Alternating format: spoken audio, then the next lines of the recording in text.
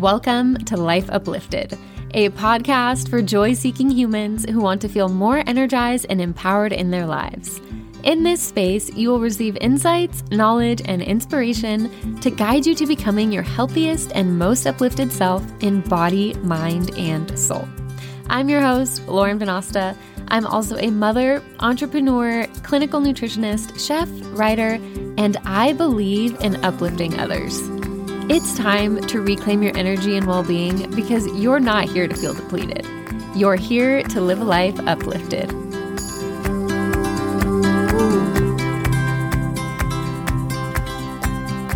The author Brianna Weiss said, "The deepest form of self-care is building a life you are in love with. And that is often a very unbeautiful thing. It means making a spreadsheet of your debt and enforcing a morning routine, and cooking yourself healthy meals and no longer just running from your problems and calling the distraction a solution. It means looking your failures and disappointments square in the eye and re-strategizing. It is not satiating your immediate desires. It is letting go. It is choosing new. It is disappointing some people. It is making sacrifices for others. It is living in a way that other people won't, so maybe you can live in a way that other people can't. It is becoming the person you know you want and are meant to be. Someone who knows that salt baths and chocolate cake are ways to enjoy life, not escape from it." I love that quote. It's exactly how I view my own self-care. It is not always enjoyable. Real self-care that makes a true difference in yourself and your life requires looking at your habits and yourself openly and honestly, even your darkest spaces, because self-sabotage is why we aren't living the life we want.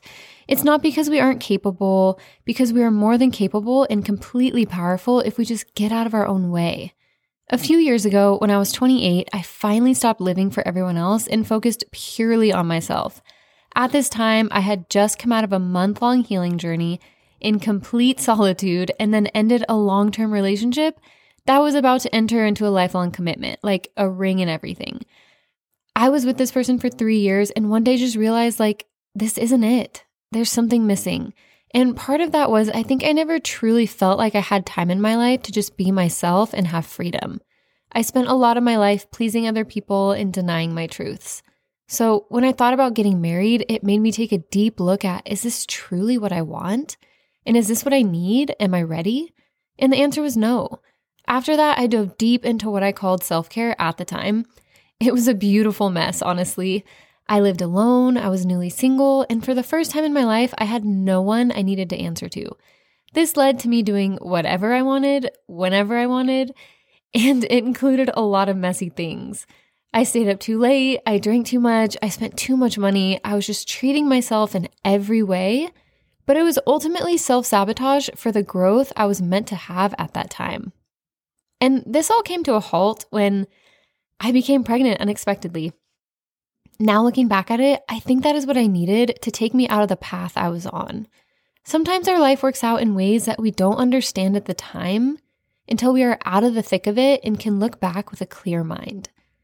And I think self-care looks different in each stage of life, but if there's anything in your life that isn't moving you towards the person you want to be or the life you want to have, then get rid of it. That's real self-care, the tough decisions, the discipline, the self-awareness. Today, my self-care looks so different than it ever has.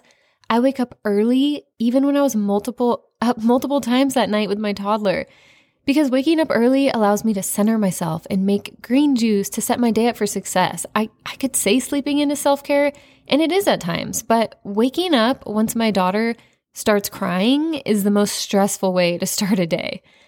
My self-care is also what I listen to and what I watch, who I surround myself with, and who I trust with my dreams and ideas. It's not blindly spending money on materialistic things that have no meaning beyond this life. And it's also taking a deep look at how I treat others and how I show up for my clients. Not only that, but self-care is holding myself accountable and realize when I am being a toxic person to someone else. And also reducing my time with people who make me feel less than. It's cooking a healthy dinner when it would be so much easier to get takeout because I know I will feel better with real nutrition. So what does self-care mean to you? Is self-care even a part of your vocabulary, or do you always put yourself last? I've been there, and it really helps no one. Taking care of yourself first is the real way to show up as your best self for everyone else. I truly believe that your self-care must encompass all areas of yourself, mind, body, and soul. So look into each of these areas and choose things that are going to truly bring positivity and growth to your life. Self-care can be one small thing per day. It doesn't have to feel like another overwhelming part of your to-do list. These are some things I do every day to fill up my cup in each area. Let's start with the mind. Reading something positive, encouraging, or uplifting. Podcasts that are educational, that help me learn something, that motivate me. Gratitude lists, writing down 3 things I'm thankful for every day. Visualizations, visualizing my highest and best self and then showing up as her. And brain dumping my to-dos for the day or for the week to just get it out of my mind and get it on paper. The less clutter in my brain, the better my day flows. All right, now the body. Lemon water, green juice, smoothie, and some energy boosting B12. Those 4 things really set me up, and I feel like I'm honoring my body and showing up as my healthiest self. Okay, the soul. Prayer. I talk to God. That's just what I do. That lifts me up. That is the ultimate self-care for me. Affirmations. I tell myself what I believe I am and what I want to be. And then journaling. I release anything negative that I'm feeling so I don't hold on to it and it doesn't impact me. These are just some of my daily self-care items, and other self-care doesn't happen every day, but more like weekly or monthly or ongoing if you're healing from something.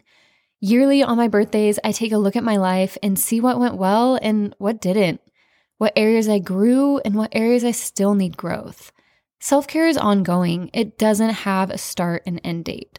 So I encourage you after this episode to sit down and really take an honest look at your days and your habits and see what you can incorporate into your life to really uplift yourself, to live a life where you feel good and inspired as often as possible.